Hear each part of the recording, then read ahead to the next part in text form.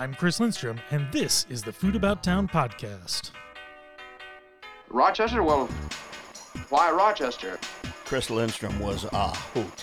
He was just so much fun. He never stopped talking. I mean, it was great. Party down? Yes! Take it from me, an inveterate snob. That's it. Stinks. It stinks. It stinks. And we don't need any characters around to give the joint atmosphere. Is that clear? Because I'm a pro. That's what pros do. I'm a professional. Look it up in the book. What do you say? Enough. But now, yeah, I'm thinking I'm back. And we are back with another episode of the Food About Town podcast. It's dark at 5 o'clock every day. Daylight savings time is a myth that we've all fallen into. But I have a guest across from me. Guest, why don't you introduce yourself? Hi, Chris. Adam Peterson. Good to see you again, my friend. Oh, Adam Peterson. So before we dive in, Adam Peterson is the owner, head chef of The Normal in, is it technically Avon? It's Lima. I thought it was Lima. So Lima, New York. So this is a barbecue establishment. And if you are going out for barbecue and you haven't been there yet, and you want to go and try, if you're trying to find what is best in our area when it comes to barbecue and you haven't been there, you have not tried everything yet. So you really need to get there and try what they're doing. I know Carrie, my wife, and I went down for a meal and were blown away by the quality and everything else. So highly, highly recommend going there if you have not been yet. But Adam, how you doing, buddy? It's been a hot minute since we've talked on the podcast, meaning like 10 years maybe. I was trying to do, I don't think it's been 10, but I was trying to think about the math today because it was for normal supper and cocktail. Oh, you're right. That's when it was. Milkshake event. Oh, right. Yeah, that was a little pop-up at Nosh, and I want to say it was 7 years, maybe 7 or 8 years. That sounds about right. It wasn't quite 10. We're not that old. No. Yeah. So, yeah, because I mean, let's go into our history for a minute, because we're going to dive into the intricacies of barbecue. We're going to dive into Swedish heritage. We're diving into all sorts of stuff. If we go into the whole history, though, then we might sound old. I think we're definitely going to sound somewhat old. There's no way around it, considering when I think we first met was when it might have been when I was writing for City newspaper.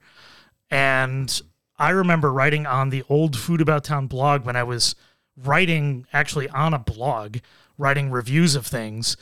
And I believe I wrote about your barbecue cart, Fett Svin, at the time, which was probably 2012. That was definitely, like 12, 13 years ago now. 2012 sounds about right, probably. 2012, 2013, somewhere in there. Which is amazing to think about, like, what was the Rochester dining scene then. Mm-hmm. And this was in the, like, very infancy of food trucks here in Rochester. Like, this was right after they were starting to hit. It might have even been pre-food truck rodeo. We were at the very first one. Yeah. There was, 7 or 8 trucks maybe, and we all sold out of food in 45 minutes. It was a great night. Oh, I remember that. So I remember at that time I was doing recaps of every single food truck rodeo, because every time you went out, everybody was just pushing the limits on what you could do out of a food truck. Yep. Like, what was it, the first one? So shout out to Marty O'Sullivan for, I think it was the first one, he did foie gras donuts. Yeah, that sounds right. That sounds right. Which, like, if you think about that now, if somebody came out with that at the food truck rodeo, people are like, what in the hell are you doing? Mm-hmm. And then it was just like, everybody was just going hard every time. And it was a special time, because it was before everything was established, before food trucks were just set menus. Everybody was just like, how do we get people to get in here? Because it was Paul Vroman and Brick and Motor and Marty, and obviously Lizzie and Ronnie on the poutine truck, and you, and it was a hell of a thing. And now everybody's, for the most part, has brick and mortars. It's nice to see how we've all grown up. as I mentioned when I walked into your studio here, we're not little. No. Not little. Right? And now we're walking in and you're like, what the hell do you have this in your house for? It is crazy to look back, you know, and how far we've come. And I said that's why when you came out to the restaurant, I was glad you could see it all because so we were in the parking lot at Abilene selling brisket. Yeah. Out of a trailer.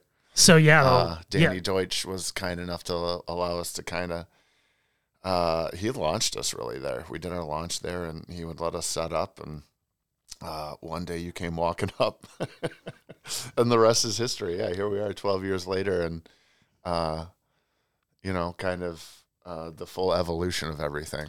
Yeah. You saw it all come full circle. So I was really happy you and your wife could make it out there. That was a nice moment for me. I teared up a little. Yeah, you know what? It felt great. And you know, let's talk about, I do want to go into the whole journey of getting here, but let's talk about what the normal is versus where it came from. So let's dive into, so what is the normal as a place? How would you define it? And how do you differentiate yourself for what you do? We really tried to do something. I didn't want to be just another, you know, for lack of a better term, maybe honky tonk. Okay, right? You know, I think there's a certain aesthetic that goes along with most barbecue establishments, at least in this area, kind of have like the same vibe. We want to do something a little different where it felt like somewhere where you could go for a quiet night out and a good cocktail. We really wanted to have kind of the drink program, differentiate ourselves, and have kind of the feel and the whole vibe of everything when you walk in. You know, just kind of be maybe more of an intimate experience, maybe more of a thoughtful experience than what you normally see. There was actually, it's funny, there was a place down in Brooklyn that I kind of tried to model things after called Fet Sau, which I also stole for Festman. That's where all that came from. But, you know, it was a cool little, like, you know, I don't want to say romantic barbecue joint, but that's, you know, especially in the evening hours, that's kind of more what we're going for, right? More of an intimate evening, I would say. Yeah, and I think that's completely fair. And like for all intents and purposes, like this is not like, it's not like this is a upscale, like you have to be dressed up. This isn't like anything like that. It's still a casual place. It's still a comfortable place to go. But you're right. I mean, it's not hitting, you know, and, you know, we'll just shout out, let's say Dinosaur Barbecue, right? Dinosaur Barbecue has a very specific feel. They've established it over the years. And you know what? It works. Yeah. Everybody likes it. It's a good place, and they've done a great job branding and expanding and not over expanding too much. You know, they've done a really nice job. But I think that does leave, you know, that there's holes in the market for places that are not that aren't competition style barbecue. So not Kansas City, which ostensibly, you know, for lack of a better way of saying it, is kind of what Dinosaur is roughly that Kansas City style barbecue. But now that's kind of expanded because there's no, it's not like clean that anymore because now you can't have barbecue without there being brisket cooked anymore, or at least cooked somewhat competently. Yeah, I think that's the biggest change. And, you know, we do get that question, what kind of barbecue are you doing? And I guess the main reference point I have is kind of like the new wave that I say that has evolved in like Austin, Texas and stuff. And I feel like was kind of born out of the stuff that Aaron Franklin was doing. You know, so it's more, you know, locally sourced. There is still very much a food truck mentality to it. You know, we still bring that to like the kitchen and everything. It is still very much the sense of, you know, I'm still the one guy there doing the cooking, and we are going to sell out of, you know, maybe a few things, but, you know, we try to not be the barbecue joint that is, you know, selling out of whatever at 6 o'clock every day. That would be great if we ever get the line out the door. Maybe we'll get to that point. But, yeah, but Kansas City barbecue, all that. But the biggest change has been you definitely need to cook a good brisket, which I would say 10 years ago, you could open up a barbecue joint and not even have brisket on the menu. Yeah, it's kind of now become, a mandate. Yeah. But I think you're right. I mean, when we're talking about the history of it, I mean, there's no way of discussing that history without who you mentioned was Aaron Franklin. That pushing of quality over everything was kind of that drive, and it's reverberated around the industry where we see influences all around. There's a place in Buffalo, really cool guy, Ryan Fernandez. He's is this the Southern Junction? Southern Junction, yeah. I follow them on the Instagram. And he's a great guy. I've had the pleasure of working with him for one of our Nominate events in Buffalo. Go to nominatemeals.com to order your meal for two for $40 for one of our fantastic events, or contact us for catering. I had a pleasure working with him out there, and a great guy, but like he's living that value of doing barbecue as best as you can do it, but carrying your own background into it, because he's of Indian descent but grew up in Texas. So for him, this is his natural state is what it turned into, which is, you can get brisket biryani, but it's classic. I saw that he's doing like the foldies and stuff. And yeah, it looked like a really interesting menu. Yeah, and I'm really excited to go visit the actual restaurant now that it's open, where the old Black Sheep was in Black Rock in Buffalo. All right, very nice. So same location as that. So it's pretty exciting stuff, but it seems that's kind of the direction you've gone as well, which is, establishing a baseline of quality. And we'll talk technical in a little bit, and then also bringing in some of your own background into it, which I think is one of those differentiators that you can't really mimic, I think. Yeah, that's kind of why, I said I followed them, because it seemed like they kind of had a similar take to what we were doing, which was, okay, you're taking that baseline barbecue, for whatever style you want to call it, that's been developed here in upstate New York, and then putting your little, sort of spin on it, right? And for sure. And I kind of planned on leaning maybe a little bit more heavily into it in the beginning, but we kind of went for kind of a Scandinavian take with some of our dishes.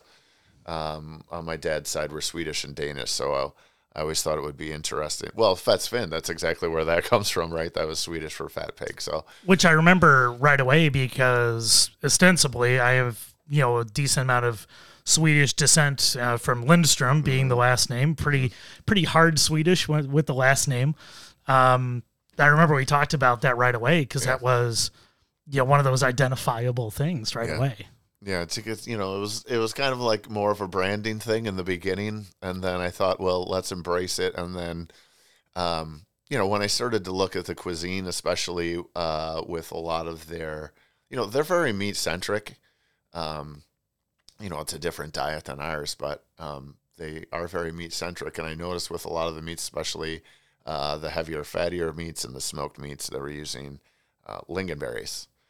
And I thought I had never seen that before. And, little secret on the competition circuit, I never really made my own barbecue sauce. I tried it in the beginning and it didn't work for. And so we went to Sweet Baby Ray's, which we would kind of thin out and add some honey to, and it worked great. And we won all sorts of awards, right? But well, of course, but that's like, for all intents and purposes, that's what everybody wants. Yeah, not wants, but that is the category of what it is. And I don't think so. I'll say this as an absolute, but I don't think if you tasted side by side all of those things, and you're like, man, that one tastes the best. Mm-hmm.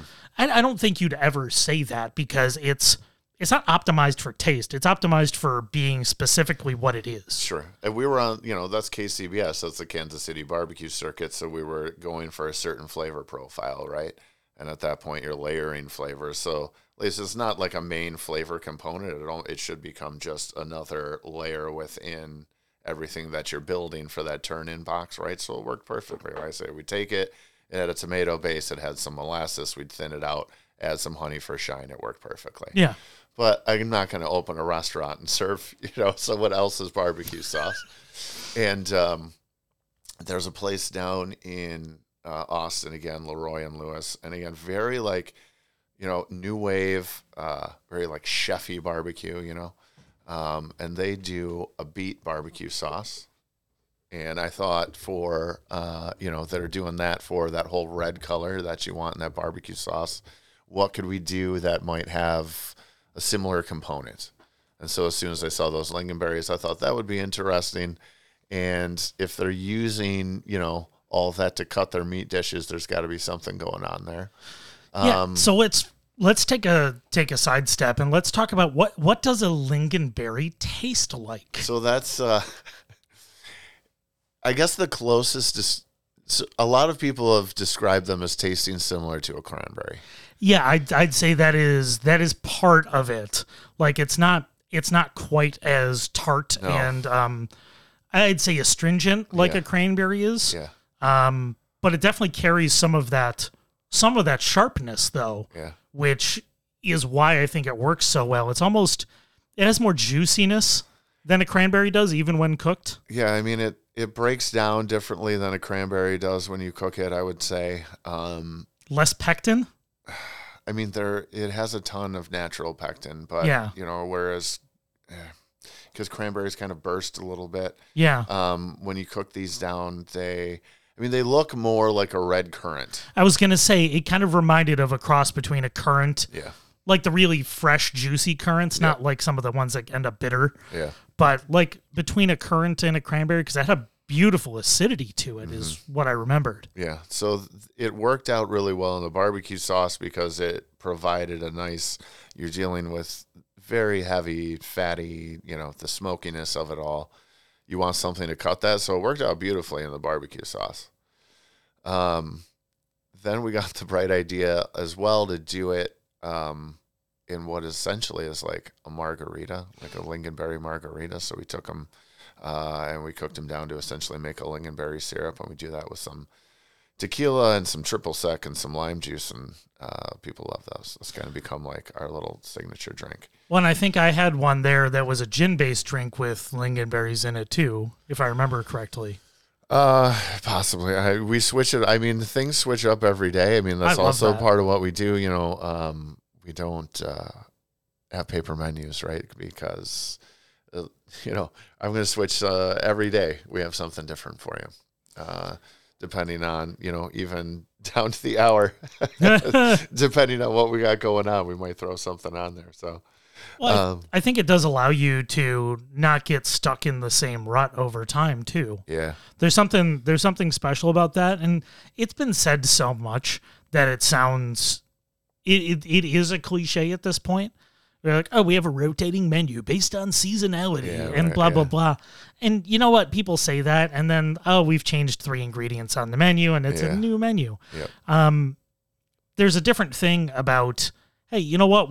This is just what we're doing today. We're trying to push in a different direction today, because it's hard, that repetition of keeping yourself sharp all the time too, without having some of those angles of creativity, having some of those little challenges, those little tweaks that you're doing.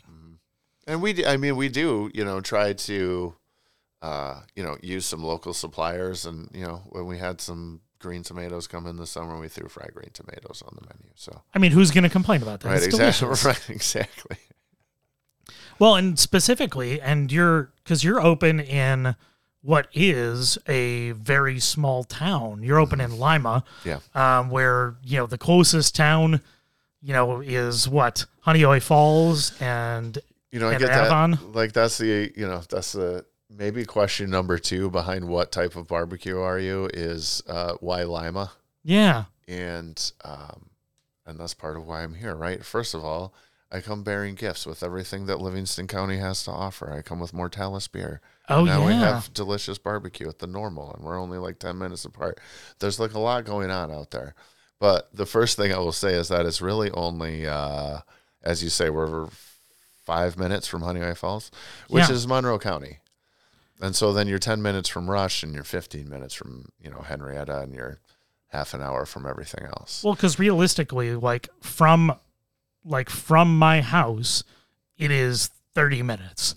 Yeah, like if you're in any major city, like nobody gets a 30-minute commute to get to something that's for us is, 20 some odd miles away. Yeah. But we get there in 30 minutes. It's just as fast as getting to Spencerport or Brockport. Like this is not a challenge to get there. This is something that we should all be like willing to drive to in all of these areas between, there and everything else. It's really easy to get to. Well, and then where we are, we're another Canandaigua is 20 minutes away. Bloomfield is 15 minutes away. Avon is, 10 minutes away.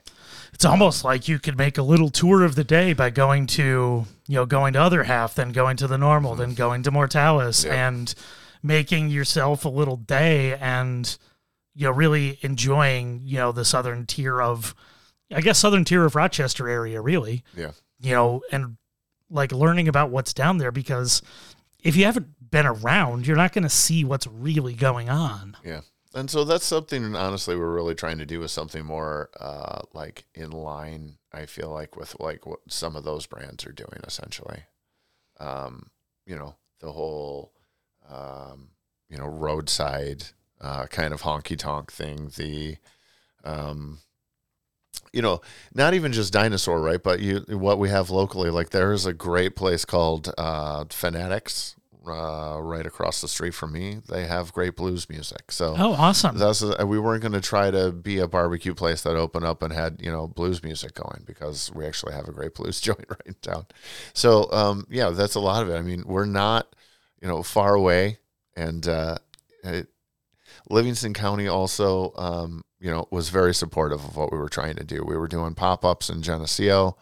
And they kind of saw what we were doing, and this opportunity became available. And honestly, I've been trying to get back over towards like the Honeoye Falls area. I cooked at CB Craft Brewers over there, and started the bar and kitchen program at the distillery over there as well. So it's a great area. So I've been trying to get back over there for a few years since that all kind of ended. Yeah, So what is it about being in those kind of towns that speaks to you? Because it is a very specific thing, and I say that having grown up in a pretty small town, Boston, New York. My bus ride to school in Hamburg was 15 minutes. There used to be a barbecue competition in Boston Hills that I went out to all the time. Yeah, so you would have passed my parents' house, I'm sure, every time. Oh. But that was we were closer to Springville and Cows than we were to, major cities. And that's how I grew up. But what is it about those kind of areas that speaks to you, saying that you really want to be there?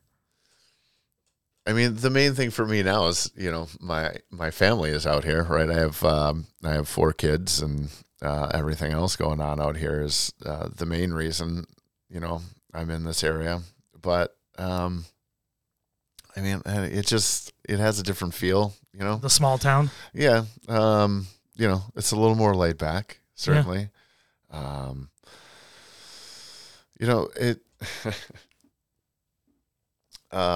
Same thing, like growing up here, right? And even like my dad and everything, like he came from the Midwest.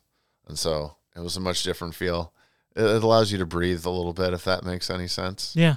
But it's not like, I chose Lima because I have an aversion to like Rochester or anything else. It very much was essentially like an opportunity. It's just weird how things work out, right? I had given up on cooking essentially, and an opportunity just kind of fell into my lap and maybe nudged me along and said, "Hey, dummy, this actually is the thing you're supposed to be doing." Yeah. And here we are, 9 months later?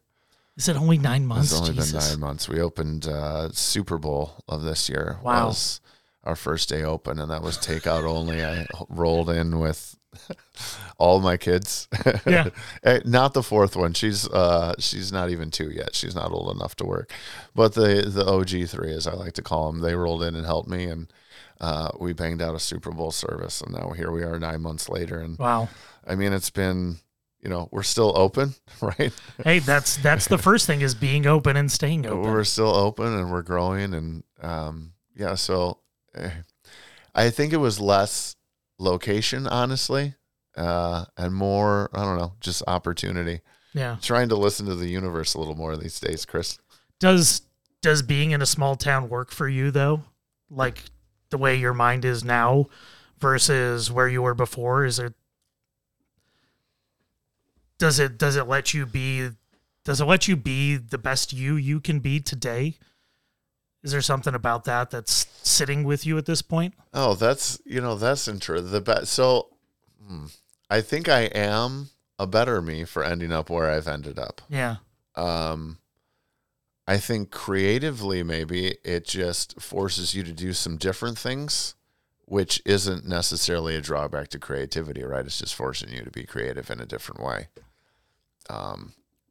So I think it's been just more of that, right? It's been an adjustment from maybe more of the mindset of things that have worked in my career up in Rochester, and having to maybe reflect on that a little bit more.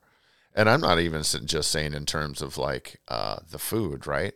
But how we do it, For sure. And, everything about the place is efficient too. Like, from when you walk in, like you can be looking at your menu right away. You can order right away. Everything's coming out quick. And it's the kind of place where, you want to go in for, an early dinner and then bounce to the next place and bounce to the next place. You're going to be able to get in and get your food and enjoy something that's, pretty excellently done. And something truly unique in our area. I think before we take our break, I wanted to talk about, so I just want to get one piece of history. So what were you doing before, and what was the thing that drove you back to food?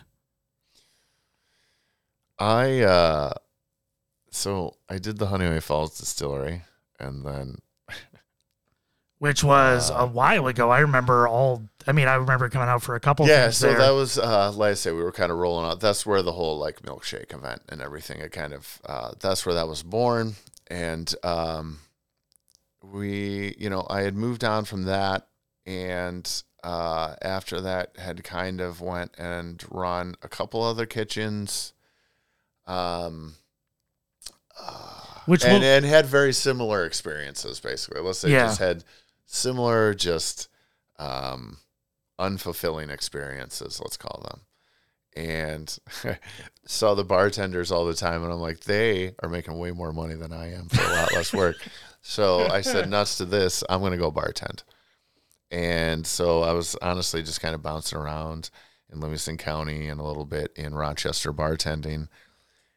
And oh man, there are some people involved who might hate this story, but I'm sorry, it's a true story, and this is what happened.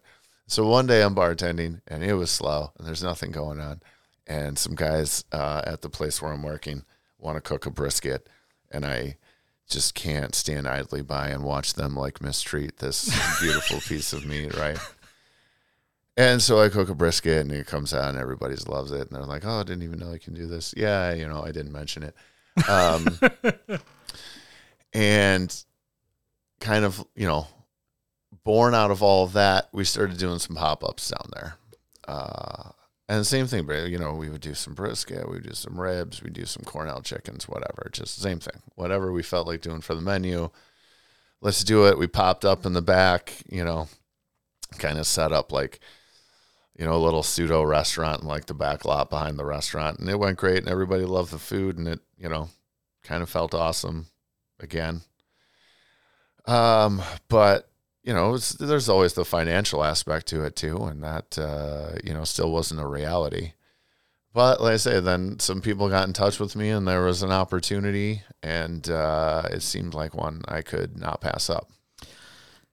And there's something about, after all that time, now when you can take a step back and look at it and say, this is the closest this has been to a complete vision from yourself. Oh yeah.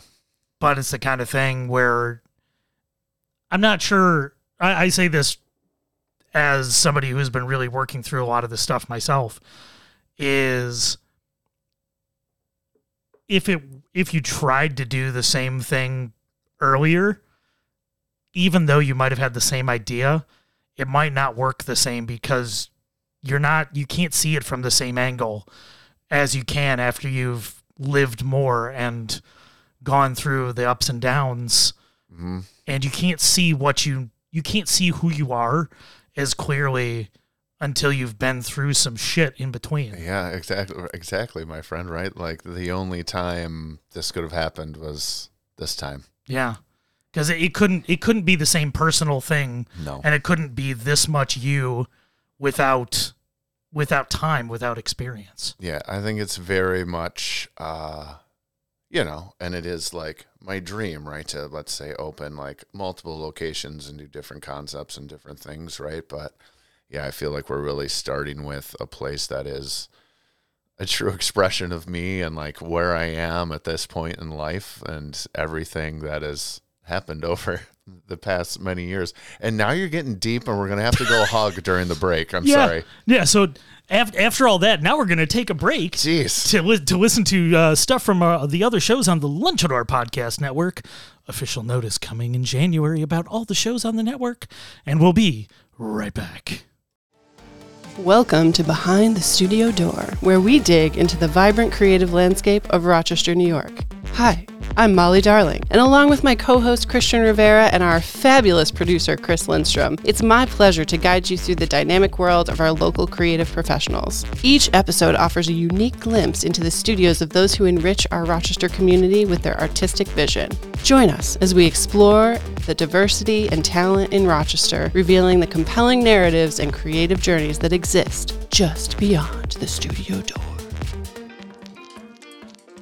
Hey, it's Paulie Guglielmo, host of the Paulie Guglielmo Show here on the Lunchador Podcast Network, where we talk entrepreneurship and all of the trials and tribulations, pitfalls and rewards, and there are many, of owning a small business. We do interviews with some of your local favorite business owners, learning how they built their brands, the struggles they faced along the way, and what they have in store for the future. And sometimes it's just me detailing my own daily wins and losses. It's called the Paulie Guglielmo Show, and I'd be honored if you'd check it out. New episodes come out every Sunday morning. And we're back with the second half of our conversation with Adam Peterson from The Normal in Lima, New York, a short 30-minute drive from the heart of Rochester, New York, doing, Swedish-style, Texas-ish barbecue kind of thing. Pretty sure that's the description we talked about. That sounds as good as anything. Yeah. I would just like to say, too, thank you for the cuddle. Chris makes a wonderful big spoon. He made me feel so safe. That is one of my best skill sets. Thank you. So after our our deep conversation to finish, I want to talk about barbecue as a practice. So we talked about some of the hours and that, you're working long hours every day to make sure you can hit your quality, that you're doing all this stuff. But I do want to talk about, how do you do barbecue? And I want to talk about technique for a little bit because I think people have a rough idea what's going on, but I'm not sure they really understand the process of doing this the right way. So let's go through brisket, because brisket's kind of what a lot of people think they know nowadays. Mm-hmm. But I think doing it every day gives you a certain perspective on it that you can't have unless you do it all the damn time. Brisket is the trickiest one as far as I'm concerned, because it's two different muscle sections that come together essentially that cook completely differently, have a completely different muscle structure, right? So different fat content as well. Yeah, there's one portion of it which really essentially has no internal fat, no internal marbling, and another section which is nothing but internal marbling. Yeah, and it's like if you separated them and you just cook the one side, you're like, oh, this is so easy. This is this is so easy to work with. Yeah, the quote unquote brisket you see in Wegmans generally most of the time is just the flat with the point removed, and the flat is the point. The flat is the portion which has no internal marbling, and if you want to throw it in a crock pot and braise it, it'll come out great. But if you want to do one properly in terms of barbecue, you got to cook a whole one, which is the flat and the point together. So how much does a full brisket weigh? The ones we cook, roughly. I mean, you can get different sizes. And I'd like to cook as large as possible. The biggest I've found, we're working with some nice, the distributor, the packing house is Swift. And they have a line, which is their 1855 line. And it's all prime grade. And it basically comes from 2 or 3 farms out of Iowa. So it is a higher grade. It's not, I set out looking for, a local organic product. And unless I wanted to sell brisket for $80 a pound, that was never going to happen, unfortunately. Yeah. I tried to find, the most humanely raised and highest quality product we could bring in. The briskets we're bringing in are running around a 15-pound average. So, I mean, that's an important reference point because, like, for most people at home, the only time you cook anything of that weight is once or twice a year when you're cooking a turkey. Sure. Like, that's the only time anybody, like most home cooks, ever touch anything that's that size, which is, like I said, once, maybe twice a year you're doing something like that. Unless you're a bit of a, you've got that barbecue bug and you're doing stuff like that. But otherwise, that's the only time you see anything that big. And you're doing that all day, every day. Yeah. And multiples of those. Yeah. Now that starts out at 15 pounds. We take that, so we trim those down. There is, fat caps, that won't render down. And, there is some internal fat that then connects the muscle structures, which won't render down. Basically, we're looking to trim that down to leave us with a good bite for the end product. So, I mean, we're going to keep on interrupting because I think it's important to talk about the details in this because that's where the expertise comes in. Yeah. Like anybody can throw salt and pepper on it and throw it in a smoker and turn out something that's probably okay-ish. But all the details is where it turns into consistency and, the finer touches on this. When you're talking about rendering fat, especially beef fat, does not render easily. It's highly saturated. It's very solid at room temperature. And it's not rendering unless you're purposefully rendering it. Like you're cooking it out and you're trying to bring the fat out of it. It doesn't cook the same in large chunks like are on the outside of a brisket. Yeah, I mean, and this is, it leads into kind of what we were talking about a little bit over the break, right? Where I'm going in and trimming each of these briskets. And this is where, and it sounds, this is a horrible statement. It sounds pompous. This is the closest thing to like jazz music that you get to in barbecue is what I tell people. And, even trying to train prep cooks and whatnot, it's easy to say, okay, trim that brisket, but trim it right. Yeah. And they don't know that because there are then even within the layers of fat, right? You will have, there's like a harder, almost yellow fat that's the one I'm saying will not render out, right? We want to take that, but then below that, there's a layer of wonderful, delicious fat that we don't want to get rid of. It's a buffer too. It's a buffer, but then that's also what's providing your flavor experience. There is a reason we're buying prime grade brisket, so we don't want to just eliminate all of that fat and trim it down to, a steak essentially. Well, and I think it's also interesting because when you're talking about prime grade, and by the way, just for everybody's sake, the only thing they're really defining is intramuscular fat with those grades. Like, it's not like a lot of other things with the cow. This isn't like a quality of how they were raised or anything else. It's really just a definition of intramuscular fat. And how there's a consistency across it versus being in larger pockets. It's not to say you can't use, choice grade meat and do a great job, but it is a fundamentally different thing. And this is where I'll throw my caveat into all of this is like, I eat vegan 95 to really 98 or 99% of the time, if not 100%. We're very sorry to lose you, by the way. I've eaten more than my fair share of meat in the past. But, if I ever do have stuff, it's all about, I want to enjoy it as much as is absolutely possible. Like if I go to a tasting dinner, I want to enjoy every bite. if I'm checking a place out and I have a meal, I want to enjoy every single bite as much as I can. And when you're talking about that, you're getting to the prime grade stuff and the attention to detail. That makes a difference in each bite you take. So we're talking prime, we're doing our trimming, we're getting the fat just right. So what comes after that? So then comes the rub. And that is one of the main things we've kind of carried over from the competition barbecue days where I got my start. This is still, when we were in the Fats Fin days, we called it the Battle Axe, Battle Axe barbecue rub. Love it. Because, don't leave home without it. And it's, although it's interesting how things have changed, we have had to tweak it just a touch recently because there is a Morton's kosher salt shortage, which I never thought I would ever say in my life. Really? Can't find it anywhere. So if anyone knows where I can find Morton's kosher salt, let me know. Let's talk about salt for a second. Because this is one of those things, and when you're talking about attention to detail, right? Yeah. This was a very... I fought it for as long as I could, and I was literally driving around to all the stores in Livingston County and buying up Morton's kosher salt. Yeah. Restaurant Depot doesn't have it. My distributor doesn't have it. Oh, my God. It's nowhere to be found. But there are different, so my distributor wants to substitute diamond crystal. Very different. It's a completely different sort of thing, right? So let's talk about salt. So I will preface this conversation.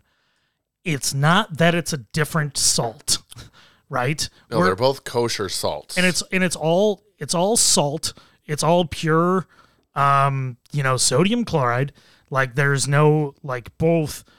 Well, let's use those two. Let's just talk about Morton's and Diamond for a second, because those are, when you're talking about kosher salts, those are probably the ones you see the vast majority of time for sure on the shelf in your supermarket. But they are very different to work with.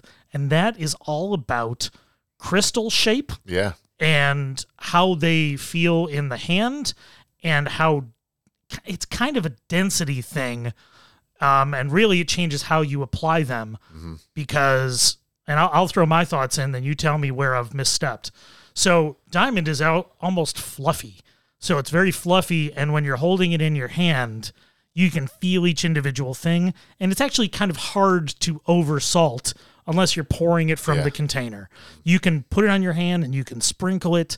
And it's kind of hard to over salt because it's not very dense crystals like, or like that true salt, which is even more dense than Morton's. Yep. There's a reason why a lot of, kitchen cooks use diamond, because you can really work your seasoning and it's easy to hold in your hand and it's texturally very pleasant to work with. Morton's very different. It's closer to pretzel salt than it is to diamond salt. Yep. And it's almost bigger crystals, and it almost has a crunch to it, not like a Malden pyramid salt, but it has a different crunch to it than the other thing. But it is saltier per grain than diamond is. Yeah, I mean everything I just used a lot of words. Everything I've read, and I didn't believe it for the longest time, and then till I made the rub and it came out differently. And Morton's is apparently twice as salty. I don't even know what the proper scientific term would be here. It's salinity level. It's just when you have it in your hand, if you have a pinch of it, it just happens. It's a little denser. Yeah. And it's a very different way of applying it. I mean, it's going to break down differently on the meat, and it's certainly and then you're talking about, which is a very crucial element in barbecue, is the whole bark formation. It's going to draw out the moisture differently in the meat and give you a whole different bark formation too. So I'm missing my Morton's kosher salt. It's basically where we were going with all of that. Yeah. I mean, we still, so now we're making our rub with the diamond crystal. We've had to make some adjustments, you're on the fly, but we essentially apply that at that point. And the only tweak I really do, some of our meats we do get just that rub application, most of the pork basically. And with the brisket, we will add in a little bit of black pepper.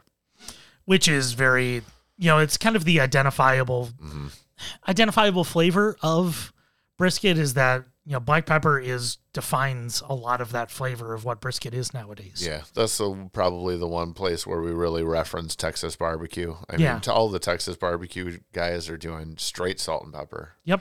And a ton of pepper. Well, and to that point, too, they use the diamond crystal because they're basically doing a 50-50, and then they just throw it all over that. And like you said, it's almost impossible to oversalt that. Right. So, probably works much better for the application and how for they sure. use it.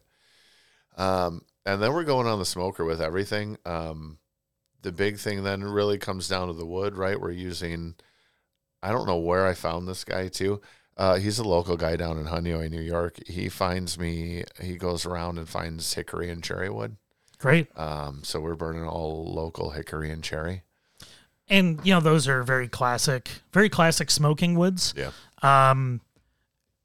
And so I think something, where we talk about, what kind of wood do you use? What's this? But it's like it burns consistently. Those woods, they're very hard woods, and they burn pretty consistently. They burn relatively hot. They burn relatively clean. Yeah, and they have it's a neutral plus flavor, right? They both bring some good flavor to it. Yeah, I mean, it's hickory especially. I would say is super traditional, and it is probably a little denser and harder than I would say the cherry. The cherry throws off a little bit of more of what I would call a dirtier smoke. Mm-hmm. But honestly, we use a little bit of that. Like, we'll use the barkier pieces and a little bit of the dirtier smoke in the beginning, honestly. Like, we will do that. Just because I kind of like the flavor that brings, especially from the cherry wood. But if you get a good cherry, you can smell it. And they bring, we try not to over smoke. We try not to overdo anything, right? We try not to overdo the sauce. We try not to over smoke. The Texas guys say they only use salt and pepper because it allows the flavor of the beef to really come through. There are a ton more components in our barbecue rub, but I think especially in the brisket, the flavor of the meat itself really does still come through. Oh yeah. I mean, it's not like this is like, we threw a ton of sugar on this and we did this and we did that. And it still tasted very much of brisket when I had it. And I thought it was, for what I've had in our area, I thought it was pretty clearly the best barbecue I've had in our area. Oh, thank you. And I think I told you that night, but I think it's the honest truth is I think you've hit on something, which is, there's a dedication to detail.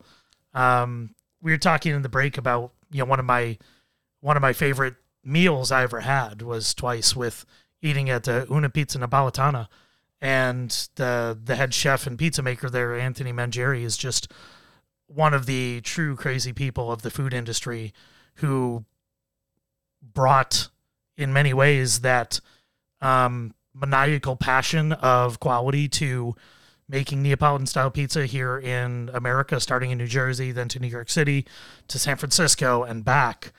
And I've had it a couple times. I still think it's one of the top 5 pizzas I've ever had, from eating all around the country at Neapolitan pizzerias and all in outside of Italy. But there's something about the person who's doing that work and still being behind the smoker and getting everything just right, where you can taste that in the food. And it's not, you can taste the love. No, it's just about that maniacal dedication to quality. Yeah. No, it's not love, Chris. No, God, no. We don't believe in that nonsense. No, but really it's about that quality above everything else is paying attention to all those things. Yes, you are smoking, but it's not just how much smoke can you put in it. It's balance. And a barbecue sauce using lingonberries, which is balance. And it's not just sweet. It's got acidity. Because, sweet on rich isn't balance. Yep. Acidity needs to be there, or else it just gets, each bite is, you just get, it's diminishing returns every bite. We, another of the questions, we get a lot of questions at the restaurant, actually. That's part of the whole thing. And I guess, it's a different experience, but I'm telling you, you're going to love it. We get asked, well, is that your only kind of barbecue sauce? Really, we have a barbecue sauce. We have Texas Pete hot sauce. spice things up a little one of bit. the, it's a classic I for a can't- reason. Right. I love Texas Pete. We have an Alabama white barbecue sauce that we do on like Fridays with our chickens and stuff. Very good, by the way. Thank you.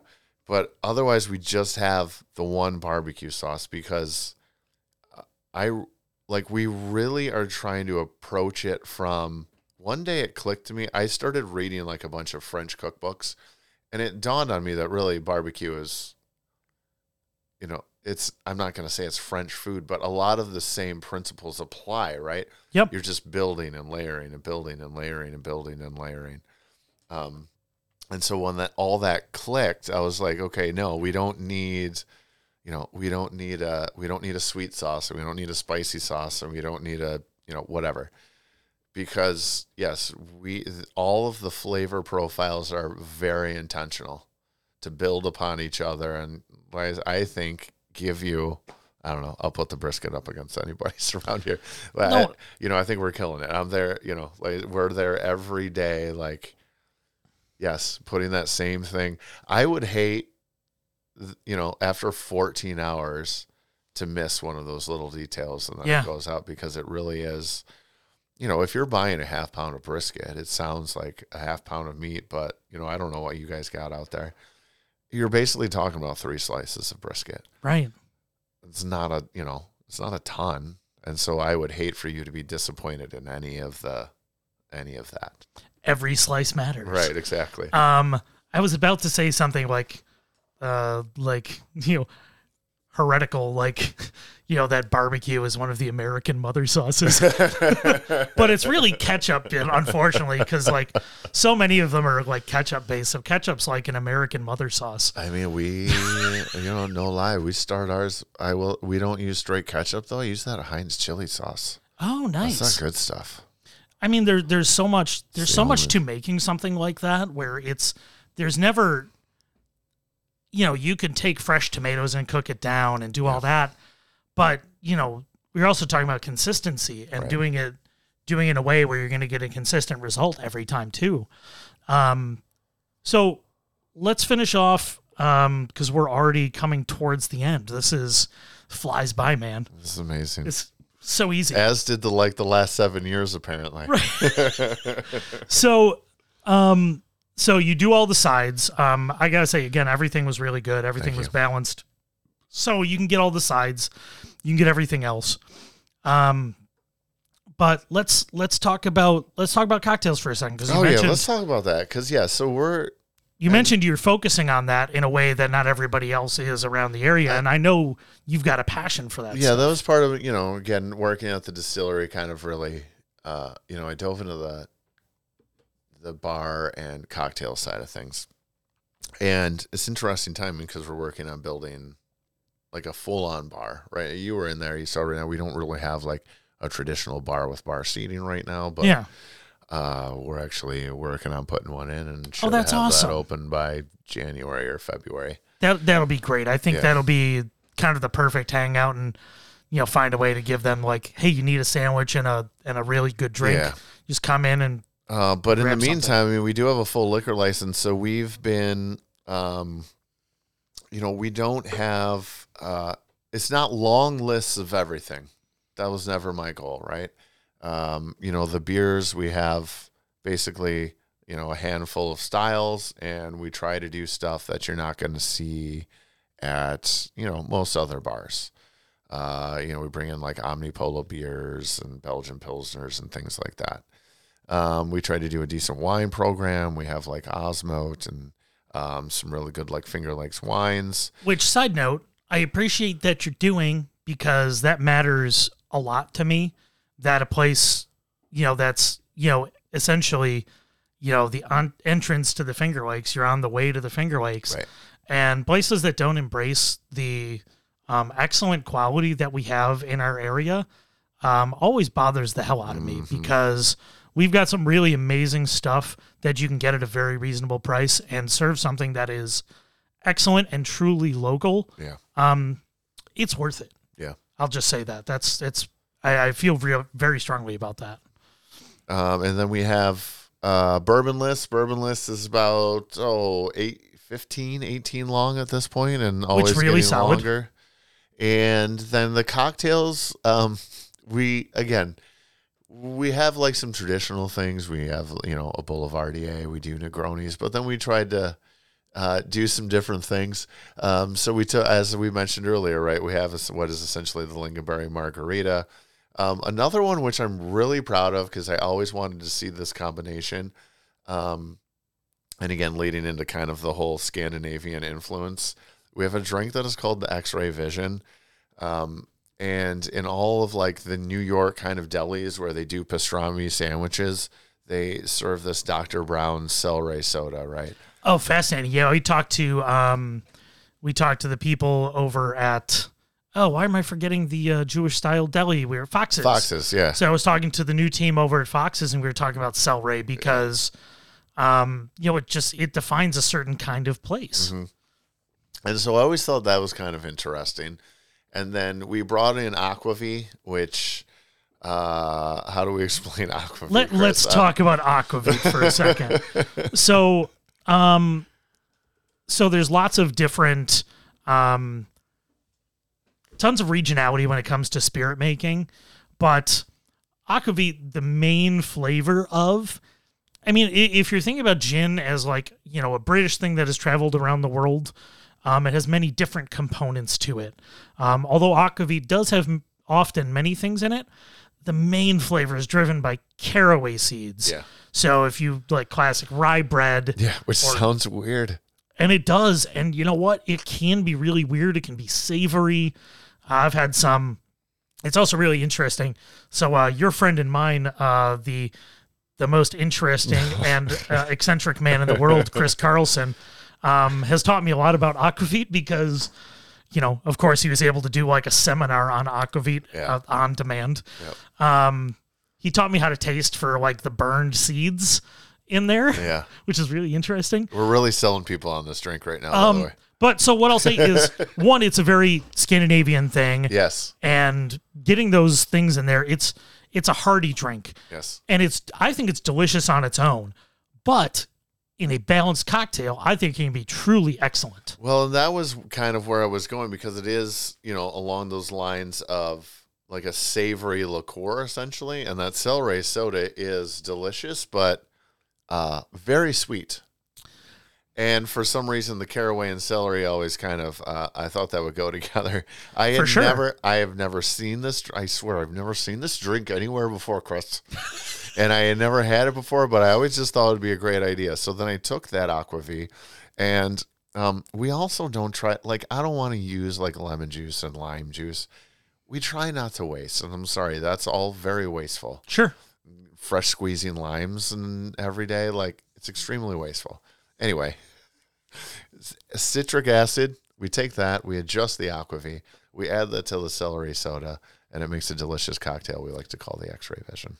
And I love, so everything about that balance, but essentially, with the addition of yellow chartreuse in there. Oh, yeah, yellow, geez, are you looking? Yes. Of course I'm looking at the website. You know it better than I do right now. But I think there's something about there's a lot of herbaceousness. You're talking a lot of savory things, but shout out to Dave Arnold and Donnie Clutterbuck for, everybody loves acid adjusted things. Yes. I will say I definitely probably ripped that off from Donnie Clutterbuck for sure. Hey, and that's something that's driven by Dave Arnold out of New York City and, all those places doing that kind of work. And it's using these techniques is not a replacement for caring about the end result. Right. Using the techniques is a way to make a consistently excellent product that you can depend on. Yes. And knowing that you're going to be able to get the same product over and over again, there's something to be said about that, especially if you're batching and you're doing other things, that now you've got something consistent. You can cut your labor costs by not having to squeeze all day. And you know that the next day your citric acid is going to be the same damn citric acid you got the day before. Yeah, that's what. I'm sorry. It's more consistent. It's more consistent and less, like I say, much less wasteful. Yeah. And that is kind of like the whole, kind of Scandinavian drive we're trying to do too. We are, we're trying to cut waste. We're trying to use as much as possible. and, you know, kind of just be more conscious of how we're consuming, right? Because I don't acknowledge that we aren't necessarily like part of the problem with all the meat, but Yeah. you know, we're doing our best, right? Well, so like I said before, so we're gonna go towards our wrap up, but even though like my personal choice is I don't eat meat basically at all, is that there is better ways of, if you're gonna choose to consume meat, you should enjoy it as much as you possibly can. And if you have the opportunity to use it and use less or eat less, but enjoy it more, there is something to be said for that. There's something to be said for truly enjoying what you're doing. And same thing with alcohol and spirits, right? Like we're drinking a Mortalis IPA, right?